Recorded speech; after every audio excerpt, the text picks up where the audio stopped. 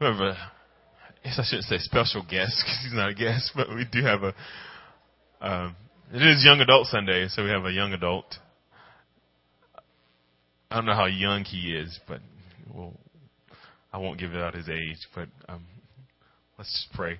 Heavenly Father, we thank you for the word that we're about to receive, Lord God. Let it be nourishing to our hearts and souls, and that we will be changed from this word, and our hearts will be open to receive it, Lord. And we just pray for Elder Chad that you will just bless him and prepare him and allow his words to be grace to our ears, and that we will be changed.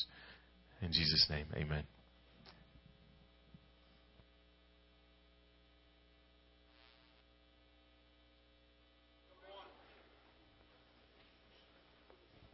Thank you for that, Sam. I am a young adult by heart, really. I'll be 40 in a couple of months, so I don't qualify anymore. Yeah.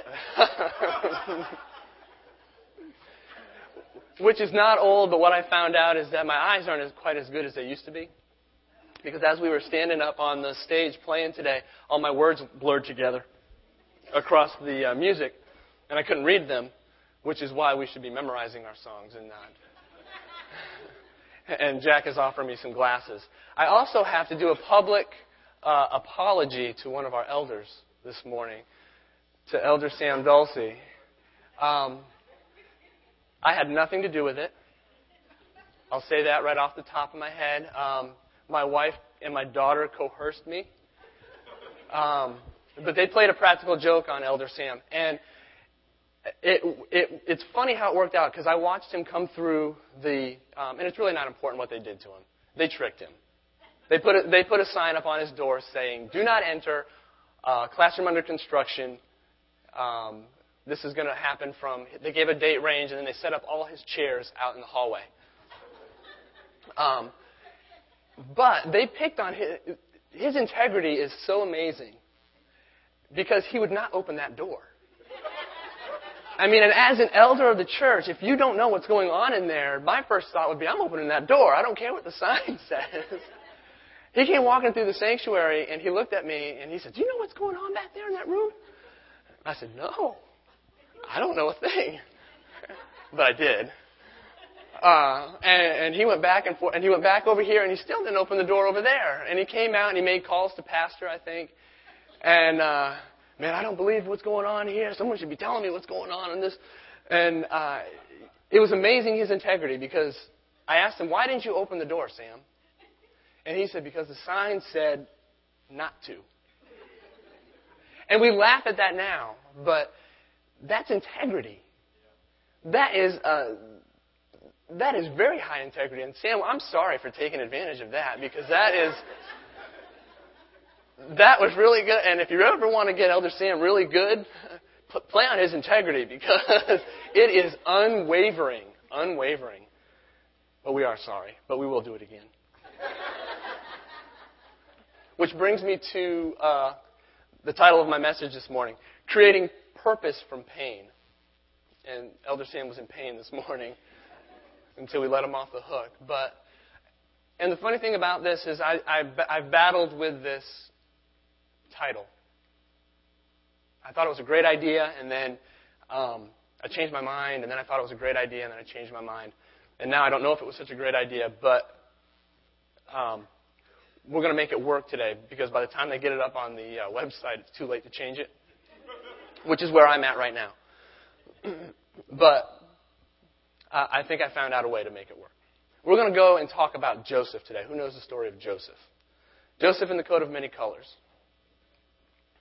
And we're going to talk about his life a little bit. Let's open up in a word of prayer. Dear Heavenly Father, I just want you to take this time that we have, just these few moments, and just bless them and open up our hearts and give us a peek inside of you, of who you are, and how we can apply that in our lives today. Father, you are the God of creation. You were the beginning, you are the beginning, and you will be the end as well. And no matter how old by our minds we think you are, or how young in terms of eternity you are, You are the same God, and you do not change. And I thank you for that, Lord. In Jesus' name, amen. So let's start in Genesis chapter 37. We're going to read from verse 1 down to verse 11. And then I'll elaborate a little bit. Now Jacob lived in the land where his father had sojourned, in the land of Canaan. These are the records of the generations of Jacob. Joseph, when 17 years of age, was pasturing the flock with his brothers while he was still a youth, along with the sons of Bilhah and the sons of Nilpah, his father's wives. And Joseph brought back a bad report about them to their father. Now Israel loved Joseph. Israel is also Jacob. Israel loved Joseph more than all his sons because he was the son of his old age. Now, note that right there. He is the son of his old age, and I'm going to expand on that in a little bit. And he made him a varicolored tunic. His brothers saw that their father loved him more than all his brothers, and so they hated him and could not speak to him on friendly terms.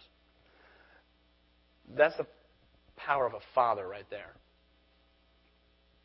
The power of the love of a father can be so strong that it puts brother against brother. That's just a side note.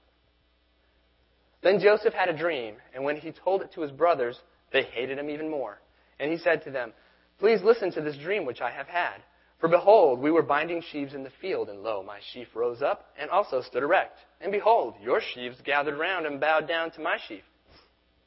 Then his brothers said to him, "Are you actually going to reign over us? Or are you really going to rule over us?" So they hated him even more for his dreams and for his words. Now he had still another dream, and he related it to his brothers and said, Lo, I have had still another dream, and behold, the sun and the moon and 11 stars were bowing down to me. He related it to his father and his brothers, and his father rebuked him and said to him, "What is this dream that you have had? Shall I and your mother and your brothers actually come to bow ourselves down before you to the ground?" His brothers were jealous of him, but his fathers kept this in mind.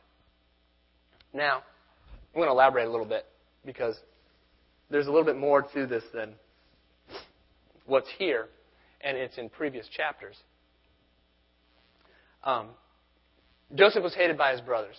The first thing we see is that he's tending his flocks, and his brothers, and Joseph goes and tattles on them. So they were probably doing something. Maybe they were out there pulling sheep's tails, whacking them with the staff, doing something that wasn't right. I don't know. I'm making this stuff up because the Bible really doesn't say.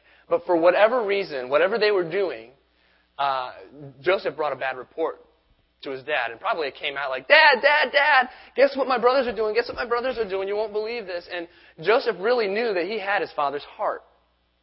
And the Bible says that Jacob loved Joseph as more than all the other ones because he was his son in his old age. Let me give you a little backstory to that.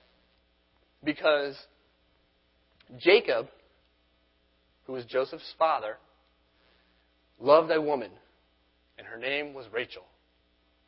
And that was the first woman that he loved. And he worked how many years to get Rachel as his wife? Right. He worked 7. Thought he was getting Rachel as his wife. Ended up, now that was kind of funny to me because I'm like, dude, lift up the veil, do something before. How do you not know that it's Rachel? So he marries her sister and comes back and says, wait a minute, this isn't the woman that I wanted. The woman that I want is over here. I worked for you 7 years. And the dad says, whoa. I'll tell you what I'll do. You work for me for another 7 years, and then you can have Rachel. And at this time, I'll bet you Jacob was a little bit more leery and lifted up the veil before he gave that final kiss. But he got the sister and Rachel. Rachel was the one that he loved first because he worked first for who? Rachel, right? Okay. So life goes on with them, and Rachel is barren. Okay? Which means she can't have children. And Jacob has children with the sister because that's his wife. They're all wives. It's all good.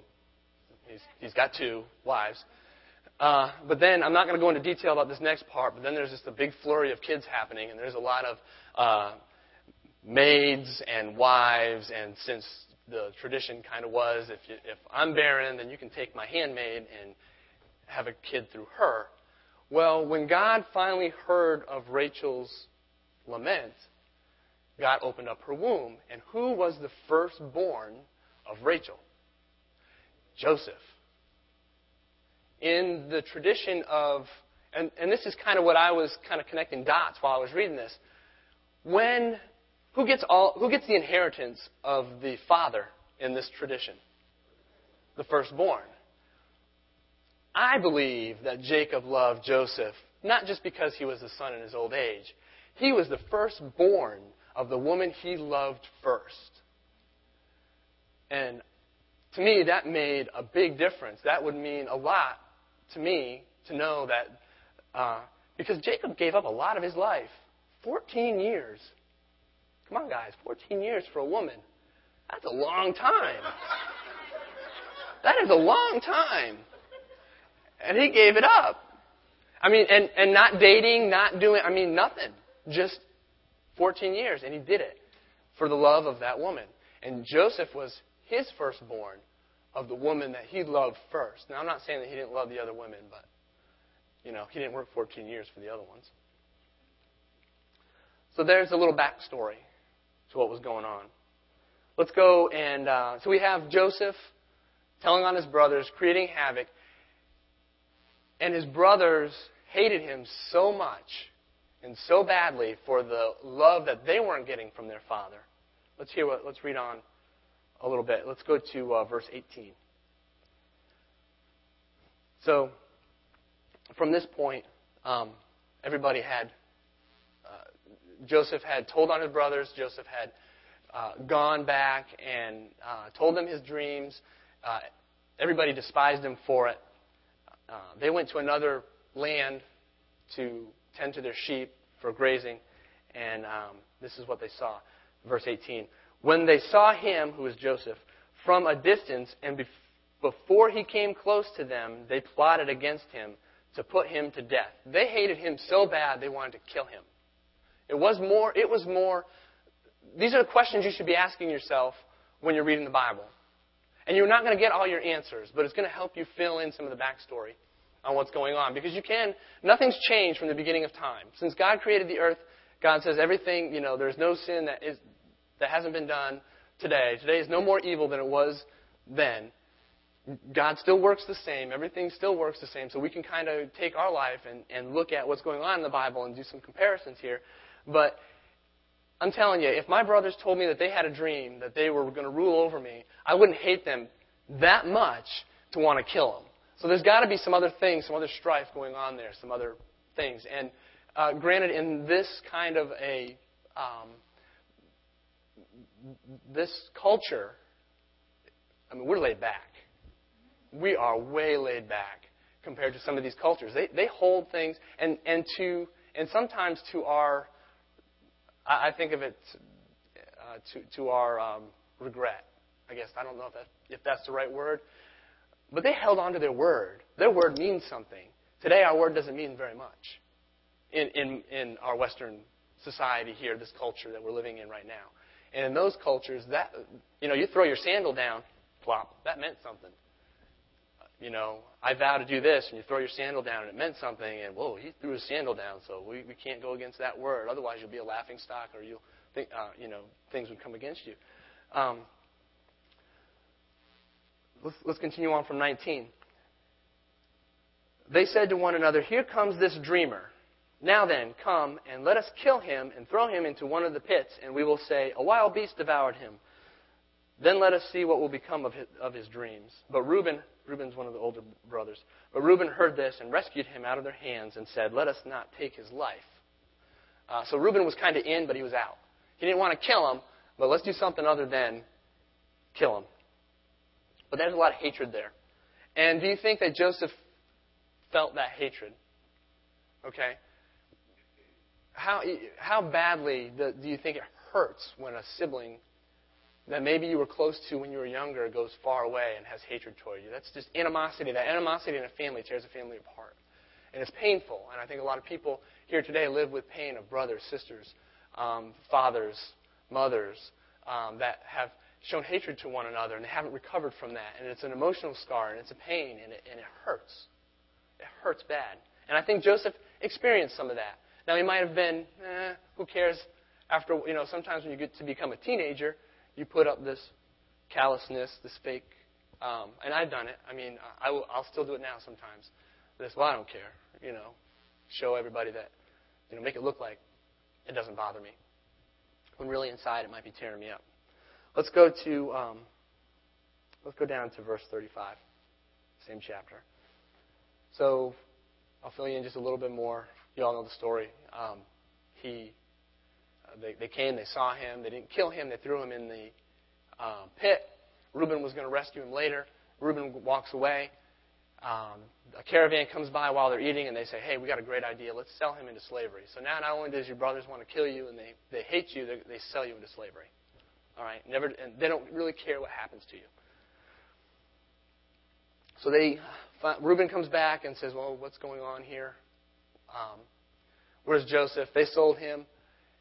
They go and they make it look like he was devoured by a wild animal, and they went to Jacob, and they told him that his son was dead.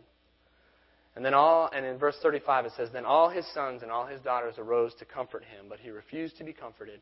And he said, surely I will go down to Sheol in mourning for my son. So his father wept for him.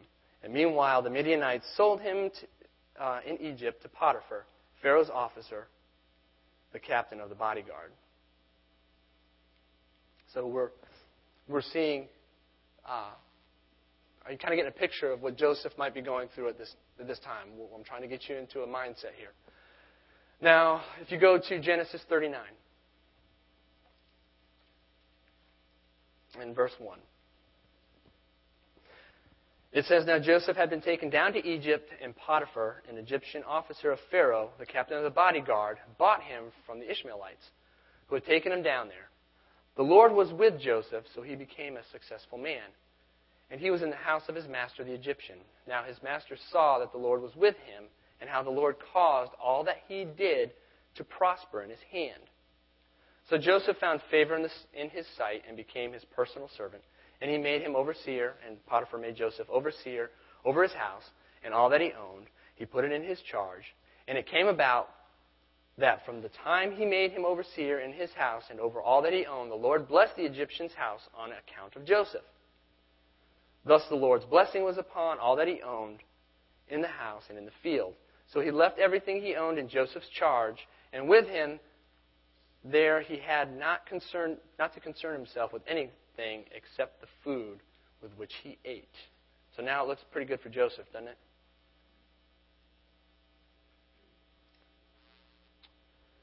But everybody, and I'm going to stop reading there. I'm just kind of giving you backstory, a little foundation here.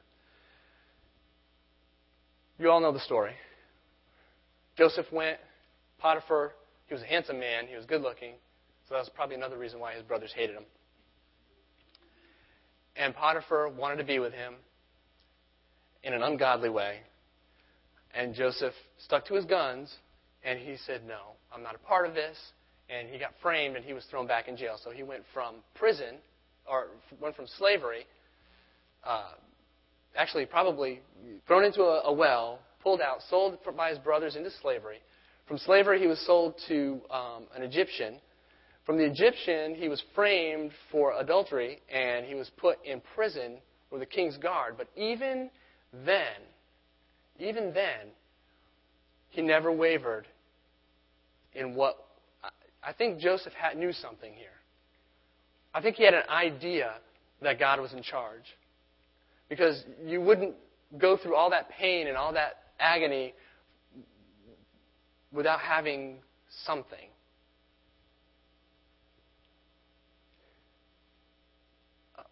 Many people have pain. There's lots of types of pain. Lots of types of pain. There's physical pain. There's mental pain. There's emotional pain. Some pain is good. Can you agree? Do you agree with that statement? Some pain is good. When you are working out, like me. I started. I was like 2 days into it, and then I stopped. I got sick. But there is physical pain. And that pain can be good. You know you've done work. It stays with you for a few days. And it's gone. And then you're constantly building your muscles, getting healthy. But if you're not doing something, if it's not painful, a lot of people say pain is weakness leaving your body. I hate that. Because if that's the case, I got a lot of weakness. Because ever since I turned 30, it hasn't stopped hurting. Everything hurts. And I'm like, God, man, you got to take all this out because this is no good. Well, my son and I are going to do Rugged Maniac next weekend. So that is a big deal where I thought I was going to be in shape for, but I'll let you know next week how it turns out. It's a 3-mile run, but it's like a Navy SEAL done obstacle course. Where you're climbing walls and you run through mud and you're going under barbed wire and you do it. So we're going to do that this weekend or this weekend coming up. And my anticipation was I was going to go through all this pain and be so super duper that I was going to run this race and be very successful at it. Now I'm not so sure. But I'm going to run this race anyways and do it because I paid a lot of money for it. And I'm going to prove to my son that I can do this thing. But without working out, without putting your body through some pain, you're not going to, it's good. It's a good thing. It really is a good thing. And after a while, you say, oh, that felt great. I feel like $1 million. Yeah. Although the feeling is not desirable, the result can act, although the feeling is not desirable, the result can act as a warning sign, or it's a sign that you're doing something good, or it can mean something bad as well. Pain has its other benefits. If you cut your finger, or if you put your hand on the stove, you're not going to keep your hand on the stove because it hurts. It's an indicator. It's an indicator. So in that instance, even though it hurts you, it's still a good thing. And it makes you say things like, I will never do that again, which is something I might be saying next weekend. But pain also has another side effect. It's good, but it's also not so good. And when it's so extreme that it cripples you, this can happen in your physical body as well. Thank God I haven't broken a bone. I plan to be like Jesus, no bone broken on his body. That's what I pray over myself. He didn't have any broken bones. I'm not going to have any broken bones. I don't think I can handle that kind of pain. Even when you do something to your hand or some part of your body, what's your first tendency to do? You want to pull it in. Have you ever hurt your arm? And just to move it hurts, and you draw it in, and you don't want to. Especially when you're a kid, you do that a lot. And what do you tell your kids when they do that? Oh, you gotta move it. You gotta, well, it hurts. Yeah, but you gotta move it. It's going to hurt at first, but it's going to be better for you than the result if you left it tied, held in. So, medically speaking, you hurt yourself. What happens if you kept it? If you didn't move it, if you didn't do anything, what are you going to? Is it going to be useful to you later on? Probably not. Probably. That's why they have physical therapy. That's why physical therapy hurts. Another kind of good pain. Good bad pain. You got to do stuff. But too much can cause a sensory overload. You can pass out. Anybody ever passed out from too much pain before? And my daughter's raising her hand. So much pain, you pass out. Something happens. Emotionally, you can go through the same thing. And I did not realize this until 4 weeks ago. Because I always thought that if you couldn't handle things emotionally, to me it was a sign of weakness. It was weak. Because it's emotions. I handle emotions. A lot of things happen, but I think I handle them pretty well. I'm not saying I don't cry. I don't experience this range of emotions, but I'm not I can function as a person. I can get up and go to work the next day. I can do all these things. I was talking to the Bundors, and we asked them how they're doing, how it's going with them, the situation that they're in. And we're at a point in our relationship now where he can say good to me. And I told him that. I said, because I'd ask him, how you doing, Jason? And he'd say, he didn't know how to answer, really, because of the situation that they were in. And I told him this. I said, you can tell me good. I understand that despite what you're going through, everything else in your life is good. And you're doing things progressively, therapeutically, let's say, with his family that is getting him through this time. So right now, good, for Jason to tell me good, I understand that it's not all peaches and cream, but that, in general, his life is good. He's moving on. He hasn't made any backwards steps. I asked him how he felt one day. And I know it was an emotional struggle, but he tied it to the physical, and I didn't know you could do that. Where he told me that it felt so bad that he had to throw up to try and get stuff out, but nothing would come out because it wasn't a physical thing that was bothering him. It was an emotional thing, but it caused physical issues. And he's not a weak person. I'm his friend, I know that. So this was surprising to me. And I didn't understand. But God had to kind of talk me through it and show me that this is how our bodies work. This is how God was opening my eyes to be sensitive to other people. I can be sensitive to Jason and Joy because they're my friends. I can now be sensitive to other people that are going through these same things now because I understand that it's not just an emotional. Just like pain can cripple you and can curl you up in a ball in the corner of a room, emotional pain can do the same thing. And you can be unresponsive, and you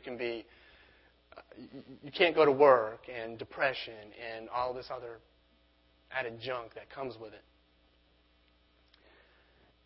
And I had to ask, how do we cope with this? How do we cope with this emotional pain? How do we cope with this pain in general?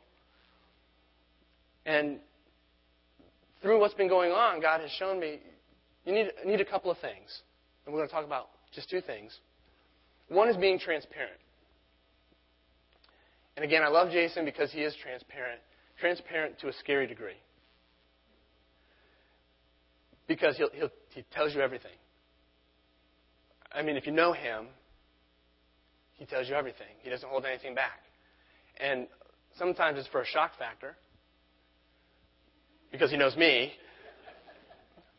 But sometimes it's because he's hurting and he's got to get it out, and he trusts those people that are around him to help him. Now, to be transparent is important. When I say transparent, it's when you say the word transparent, you're thinking see-through, right? This is transparent. This right here is transparent. You can tell what's going on behind this podium. You know what's there.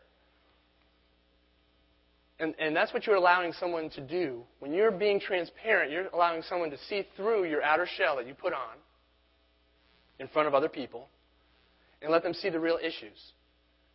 It helps you to be accountable, but not only that, I think it's healthy to be transparent. I think it's very healthy. There are things, if you put up a facade and you put up a brick wall, something that you can't see behind, okay? Whatever's going on behind this wall, you don't know what's there. And if this represents someone's life, and they're asking you, someone's asking you, hey, how you doing? And you're saying good, but there are things going on in your life that are unhealthy for you. No one's going to be able to help you find them. So we kind of withdraw into ourselves, and we think we can handle it on our own, when really we need someone to help walk us through it. And see, that's the beauty of your church family. Your church family, you should be in contact and in connection with everybody here in this church body, or most everybody here in this church body, so that you can learn to be transparent with them, so that they can look into your life and they can see something, so that they can tell everybody else about it, right? No. Sometimes we have blinders on. We're doing things in our life that we think are okay and good, and someone else that's experienced it, someone else that knows what's going on, can look and say, hey, man, you're not seeing it from my perspective. Here's my perspective. Here's what I see. They can see that poison. They can see that sin. A lot of it's revealing your sin. That's why we don't want to be transparent, because we don't want people to see our sin. And we don't want them to know about it. And we don't want to fix it. We think we can fix it ourselves. Well, let me tell you, there's things that grip and get a hold of you that you're not going to be able to take care of on your own. It's just, you're going to need somebody else. Otherwise, there'd be no need for the church body. There'd be no need for us to come together. There'd be no need for us to do any of the things that we're doing if we didn't need help from anybody else. It's not it's not an army of one. Isn't that the new slogan for the U.S. Army, Army of One? Well, I guess that's a good slogan because they're one unit, one person. But we are so dynamic, and we are so rich in the gifts that God has given us in this body. Everybody here has a specific purpose for someone else in this room. If we're just coming on Sunday to say hello and to walk out and to receive for ourselves, then I think we're missing the point of why we're coming here. It's better to give than to receive. I think that goes across the board. God just doesn't mean it in a financial sense. He doesn't just mean it to me, God doesn't speak like that. He means it in general. It's better for me to give the gifts that I have to you and to you and to you than it is for me to covet those and hold on to those and take care of myself. I think transparency is the big part of that. It helps us grow. I think it's healthy. I think that's what the Buendorfs were criticized a little bit for being as transparent as they were. And I say, hogwash. I think if they're hiding things at this point in their what's going on in their life, then they're going to miss out an opportunity for someone in this body to minister to them. And they're being ministered to. This body here is ministering to the Buendorfs. And we should take this as an example, not to point them out in particular, but knowing that same attitude, that same coming together that we all did should be the same thing that we're doing for every single person in this body, no matter what they're going through. They went through a tragedy. Everybody in here is going through something. And you're holding on to it yourself, and you need to give it up. The other thing we need is hope. We need to be transparent, and we need hope. And I ask God, how do I get hope? Because the situations that people are in seem hopeless, don't they? How can you have hope in the midst of a tragedy? I don't know the answer to that. I'm not going to tell you that I know the answer, but what I will tell you is this. I ask God, where can I get hope from? And He told me this. He gave me this one thing. He said, God cannot lie. I said, what? God cannot lie. I can prove that. Numbers 23. You don't have to go there. I'm going to flash these up on the screen. Numbers 23. God is not a man that He should lie, nor a son of man that He should repent. Has He said, and will He not do? Or has He spoken, and will He not make it good? 1 Samuel 15:29. And also the strength of Israel will not lie, nor relent, for He is not a man that He should relent. Psalms 92:15. To declare that the Lord is upright, He is my rock, and there is no unrighteousness in Him.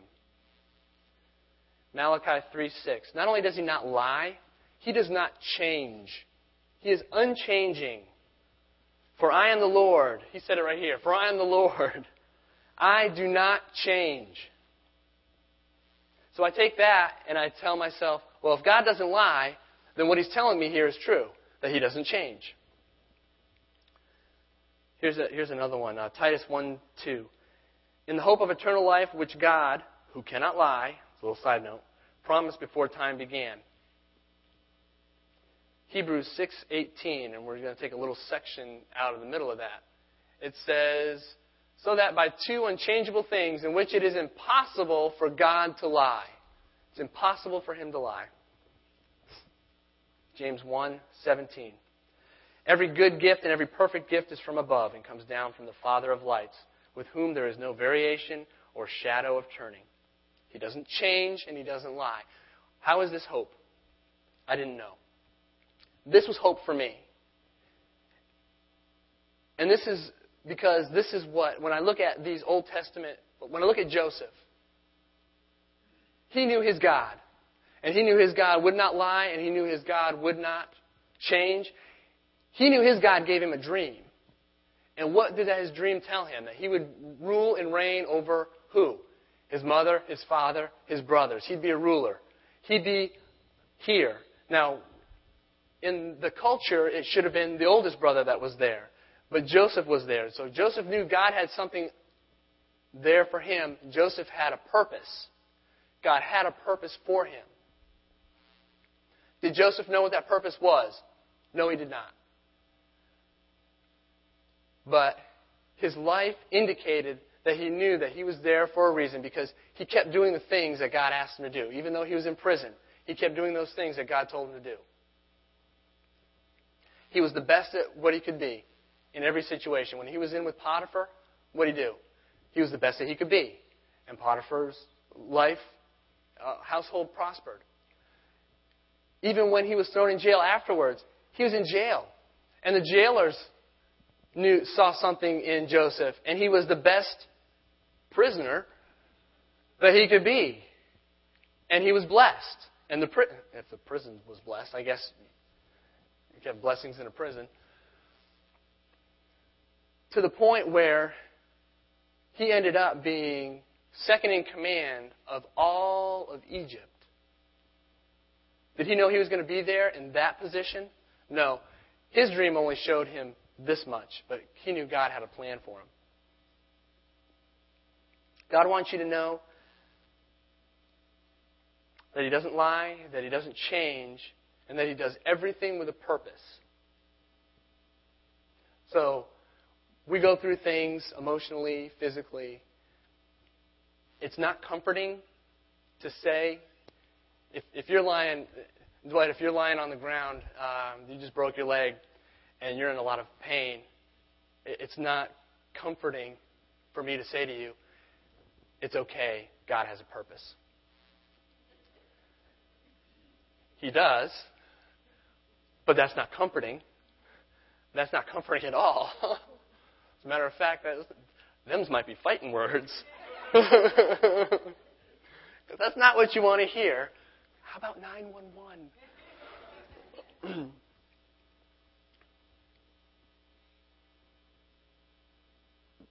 But God wants you to know that He has a purpose for you. And He wants you to trust in Him. Proverbs 16:4. The Lord has made everything for its own purpose, even the wicked for the day of evil. Get back? That scripture right there tells me that everything, whether I like it or not, was created for a purpose. Everything. That leaves out nothing. Everything has a purpose. Isaiah 46, verses 8 through 10. Remember this and be assured. Recall it to mind, you transgressors. Remember the former things long past, for I am God, and there is no other. I am God, and there was no one like me. Declaring the end from the beginning, and from ancient times, things which have not been done, saying, my purpose will be established, and I will accomplish all my good pleasure. Still not so comforting, but this is where we're developing our hope. This is where I'm getting my hope from. The fact that God has it all in His hands, that He has a purpose for it. I don't know what that purpose is. I don't understand it. But I need something to grab onto, even though it hurts so much now. And even though Joseph was in a position where everything hurt so much at that moment, he knew there was a purpose. And he knew there was a point to it. And he knew that God said that His purposes will be executed. It'll be done. And they were known from the beginning, and they'll be to the end. God wants you to trust in Him. Jeremiah 17. Blessed is the man who trusts in the Lord and whose trust is in the Lord, for he will be like a tree planted by the water that extends its roots by a stream and will not fear when the heat comes. But its leaves will be green, and it will not be anxious in a year of drought, nor cease to yield fruit. Blessed are you. Blessed is the man who trusts in the Lord. You will be blessed. If you trust in the Lord, you will be blessed. And you won't have to worry about the hard times that are coming. The hard times that you will see, because the Lord will get you through them. Again, if Dwight is on the floor with his broken leg, that doesn't help him at that moment, but that's something that he should be able to grab onto, that we can grab onto and hold onto to get us through that moment. Sometimes saying nothing at all to somebody is the best medicine. Really, we get into situations where we think we want to say, "Oh, I'm sorry." You feel like you need to say something, like you're supposed to say something, and it might not be something tragic. It could be. I've had people trying to empathize with you. "I'm sorry. It'll get better." You want to say those things, but sometimes stand next to that person that's going through that hard time and don't say anything at all.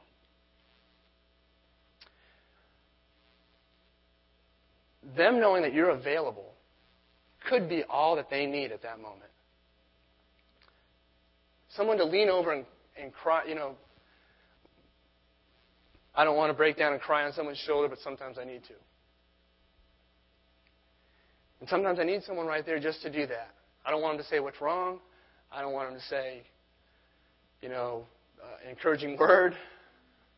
Because in those moments, those encouraging words are the hardest words to find. And what I'm learning is shut up. And just be there. Because that person will get up and most likely will say something like, "Thank you for being there for me. This is what I need you to do." And that's what I want. I want to know what they need, but they need to be in a position to tell that to me. God wants you to know that He is unchangeable.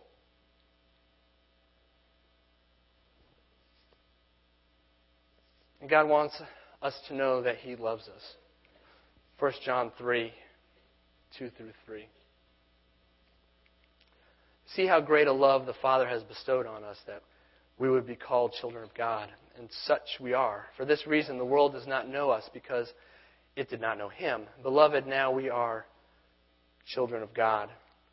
And it has not appeared as yet that we will be. We know that when He appears, we will be like Him, because we will see Him just as He is. And everyone who has this hope fixed on Him purifies himself just as He, or Jesus, is pure.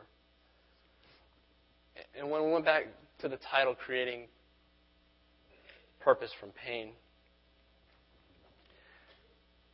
it's not that we need to create purpose. It's that we need to take the steps to walk out that purpose despite what our circumstances are. Okay? We can't create anything. Really, we can't. But we do have a choice. We can curl up in a ball and let the enemy... And really, if you're going to curl up in the ball and wallow in your own sorrow and pull the woe is me, the enemy really doesn't have to do anything with you. You're doing it all yourself. We have to get up, no matter how hard it is. And again, that's the purpose of our church body, is to help us stand up and to help us get into a position where in our weakness, we can help someone be strong and get them moving in a forward direction toward their purpose. I'm going to end with this. 2 Corinthians 4:17 through 18. For our light affliction, which is but for a moment, is working for us a far more exceeding and eternal weight of glory, while we do not look at the things which are seen, but at the things which are not seen. For the things which are seen are temporary, but the things which are not seen are eternal. The things that we don't see necessarily all the time, rarely, are the purposes of God, what His purpose is for our life. We don't know what the end result is going to be. But that's an eternal prize that we're seeking for. We can get caught up in the things that we see here in the temporal, I guess we'll call it, in this world. We're only here but 70, 80 years, 90 years, 120 if I'm lucky, if I eat all the right foods, right? But still, that's a short span of time compared to what the purposes of God is for us for eternity. And really, to be with Him in glory is what our ultimate goal is to be at.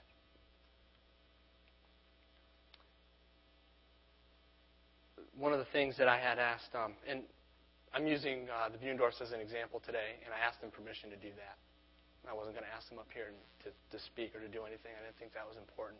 I marveled at their strength, and I wanted to know how we could, as a church body, use that strength, learn from it, so that our lives, corporately together, will be enhanced and we are heading out and tracking with the purposes of God.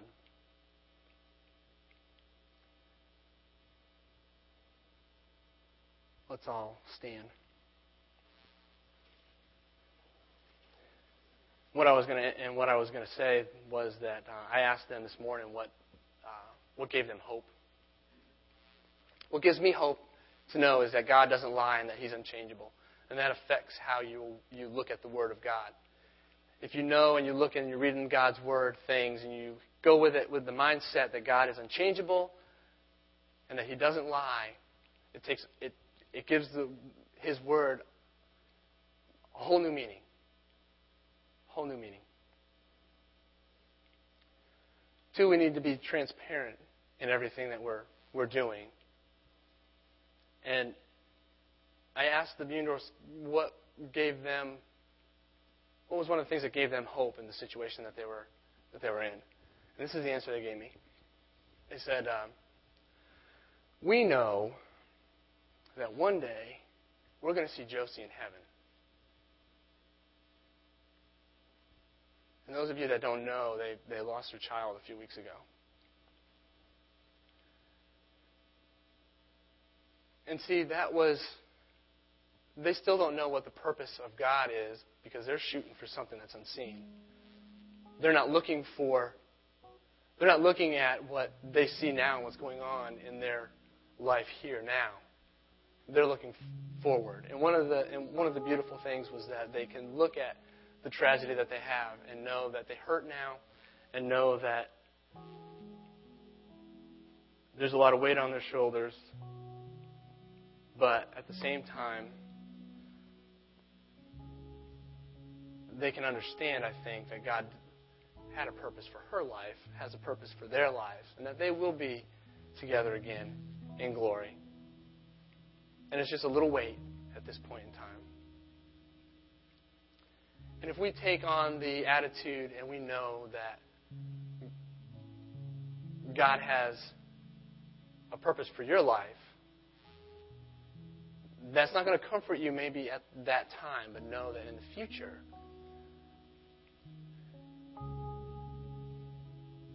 everything that's going on from this point on and from when time began, God knew and had already set plans in place. He's unchanging. He knew what was going on way back when. And it's going to ultimately end up for His glory. Could I have the prayer team come up?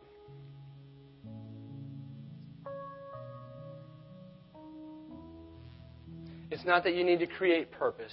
It's that you need to take the steps to walk out that purpose despite your circumstances.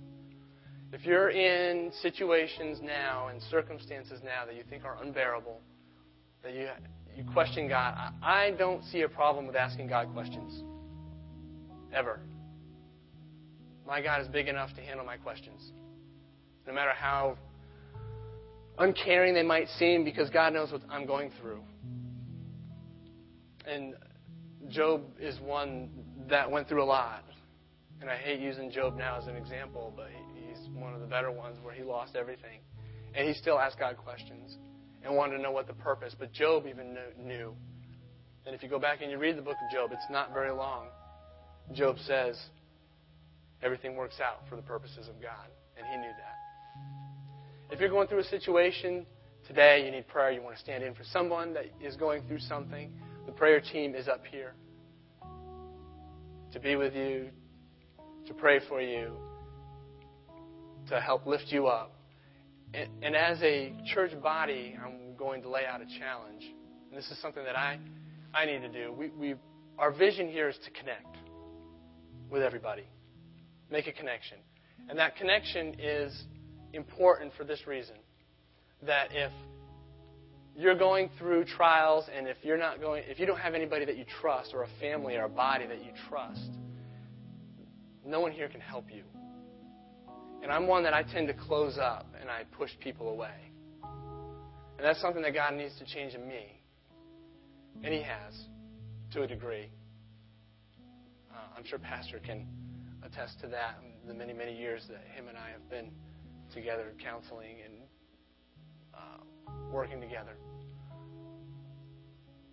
But I'm not as transparent as I could be. And I don't know. It's just this is something that I need to work on every aspect of my life. Instead of closing up, opening up, and allowing someone here has something for me that's going to carry me to the next level, that's going to encourage me, that's going to lift me up, that's going to help me through the hard times. But no one knows what I need unless I open up to them. Let's bow our heads. If you have a need, come forward. Dear Heavenly Father, I thank you and I praise you, Lord Jesus, for your comforting words, for knowing that you are our hope and that you have a purpose in our lives. And Father, even though those words aren't comforting at times, Father, I pray that this is something that we just hold on to and that you work a miracle in my life, Lord, that I would not be a closed-out person.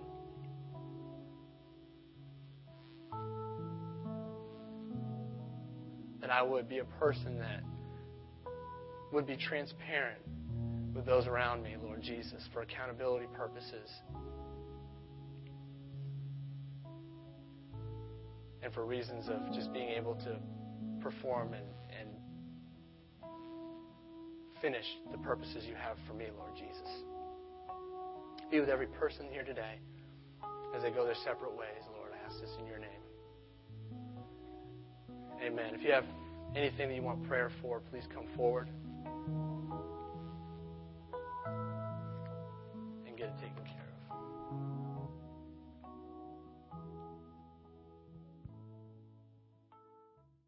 Thank you again for listening to this message from Cornerstone Community Church in Lynchburg, Virginia. Our website is cornerstonelynchburg.com. You may call us at 434-847-4796, and our physical address is 525 Old Graves Mill Road in Lynchburg, Virginia.